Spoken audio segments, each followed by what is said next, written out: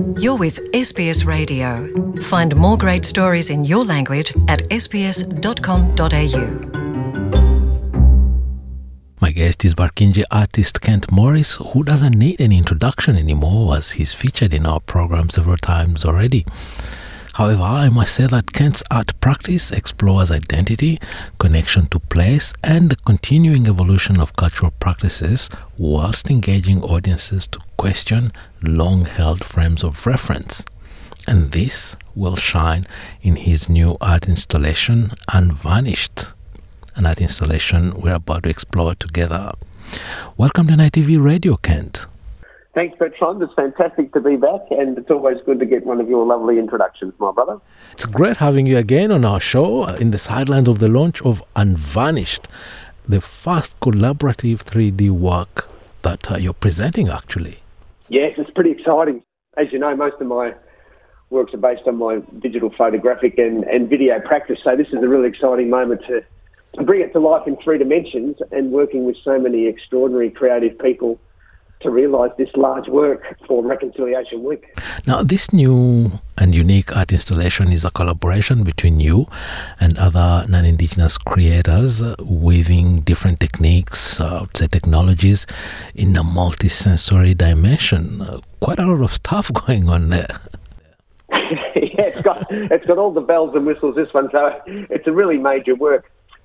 James Henry, who's an extraordinary multidisciplinary sound designer, he's created this extraordinary musical work that flows and looks at, from our cultural and creation from time immemorial, and then the impacts of colonisation, and then how we kept our culture strong and how we need to find a better balance, than we currently have.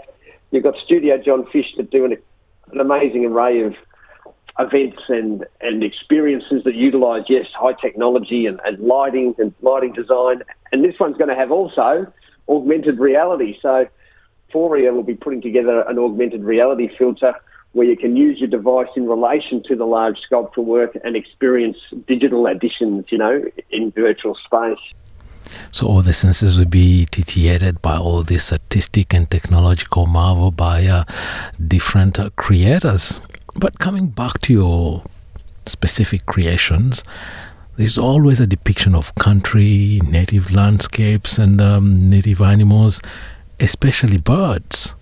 Yes, absolutely. And this is a continuation and a development of that practice where birds interacting with the built environment and to the changes to their environments, and how the negative impacts on their environments and how much they have to now try and survive and interact in the built and urban environments, and what that means. So the large pool of water that's there, that 6 metre wide pool of water, is to really find some reflection time and to think about our position in the world, and to think of it more from a First Nations perspective about how important it is to care for country and to care for the interconnectedness and the importance of all things, including our beautiful native birds, which are the oldest on the planet. 53 million years ago, the pigeon, parrot and songbird families that are around the world originated here.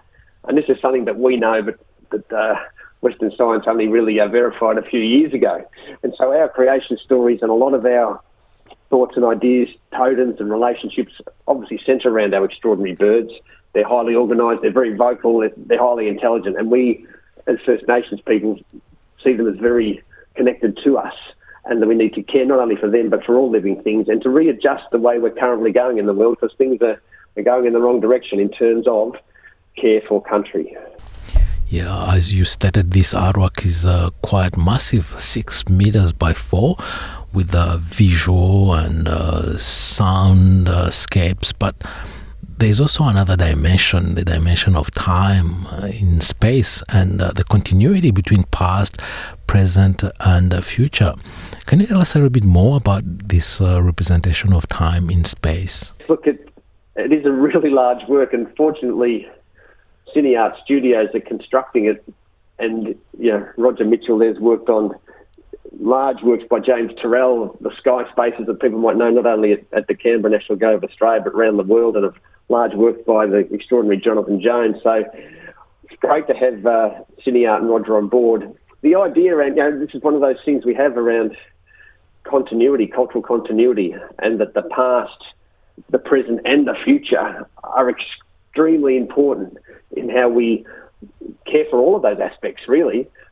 The truth of the past, how are we working for reconciliation in the present, and what are we doing? How are our actions guaranteeing or putting in place a safe and sustainable future for our kids, their grandkids, you know, it's this time immemorial. It's the fact that we are here as caretakers and custodians of the land.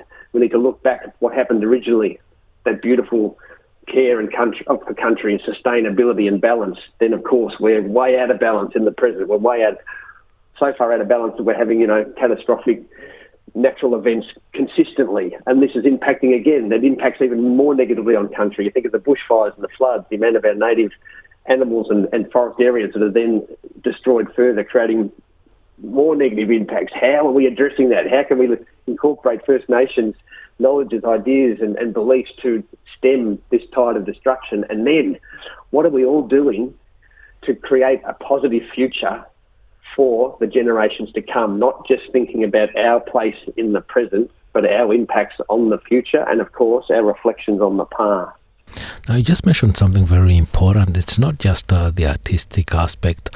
There are also some lessons to be learned in terms of looking after country. And this just sparked a question looking back at especially the recent times we've gone through. We're just emerging out of a pandemic. But before that and more recently, we've had devastating bushfires and floods.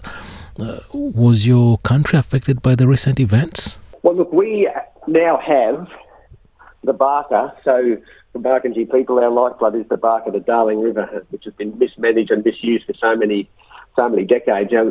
Thank goodness, whilst you have now a healthy river system, the Menindee Lakes are full and the Barker's running as it should always be. Of course, in other areas, you've got severe damage and destruction. So, again, it's around balance. It's around sustainability. We need to find a way to care for country across the board and not have, debilitating droughts and misuse of water systems and all of the elements around that.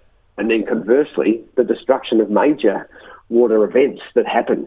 So I think the pool of water that surrounds the sculpture is circular. So it's like a meeting place for people to come and together and again, to think and reflect around our position here, now, and the elements of, earth, sky and water. The sky is reflected in that water. We're in between, as people and as living organisms, we're in between, but we're here for only a brief period of time. So we need to try and think more broadly around the ongoing nature of country, the ongoing nature of culture and history, and to think of the future and the past and adjust our actions in the present. And coming back to Unvarnished, it is a multi-sensory and multi-dimension art installation. Is it the type where one needs those VR devices? There's no, it's not virtual reality where you need to put on a headset or anything. The augmented reality through your device, through your phone or through your tablet, that's all you need to experience this extra layer that adds quite a spectacular moment for the work. But also, night and day, it'll change in terms of the way the lighting is programmed. Even the lighting in the square will accentuate this idea of presence and continuity of First Nations culture. Yeah, great that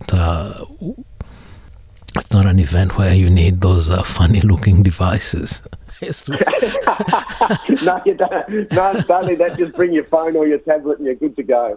I think it's a good concept that people can participate and enjoy the artwork, whether during the day or at night, throughout the duration of this installation. And especially that everyone has got a phone nowadays with them all the time. It's a 24-hour experience. Yeah, for people to come and experience and enjoy and contemplate, sometimes in busy moments, sometimes in quiet moments, and just depending when you've got access. If you're working early or working late, it'll always be there, as our culture is always here, embedded in country, to be there for conversations and dialogue and for sharing. And finally, let's talk about the launch. It's one of the highlights. It will be a quite spectacular event with performance and music. Can you tell us a word or two about the launch of Unvanished. Yes, look, this is really exciting, and everyone's invited to come along to that opening event on Friday, 27th of May at 6 p.m. You've got the extraordinary performance of Deborah Cheaton's musical acknowledgement of country, which is called Long Time Living Here by Shante Basks, and you've got guest speakers, the incredible Kimberly Moulton, the Yorta Yorta woman from Victorian Museums. I'll be there. I'll probably say a few words here and there. We've got the Wurundjeri Women's Dance group, Jiri Jiri, and of course the extraordinary soundscape and lighting of the sculpture. So it'll be a wonderful event for Reconciliation Week, and everyone's invited to come along for the launch of this quite extraordinary sculpture that'll be there for 10 or so days. And then our challenge and our hope and desire is that a permanent home will be found for this extraordinary work. And Unvanished is being launched in the spirit of Reconciliation Week 2022, whose theme is Be Brave, Make Change.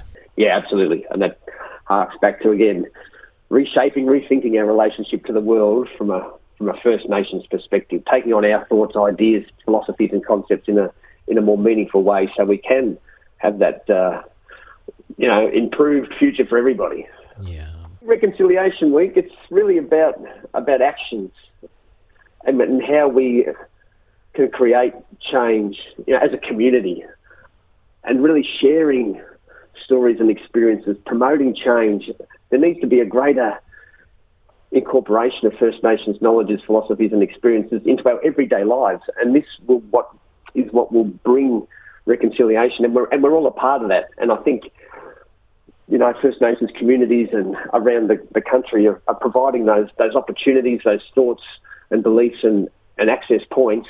It's just taking that next step. Everyone just taking that next step and understanding that this is a thing of great benefit for our country and for all of us together, Kent Morris, thank you very much. It has been a great pleasure talking to you about Unvanished, a groundbreaking 3D art installation launching in the context of Reconciliation Week 2022.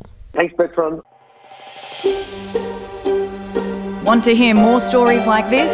Listen on Apple Podcasts, Google Podcasts, Spotify, or wherever you get your podcasts from.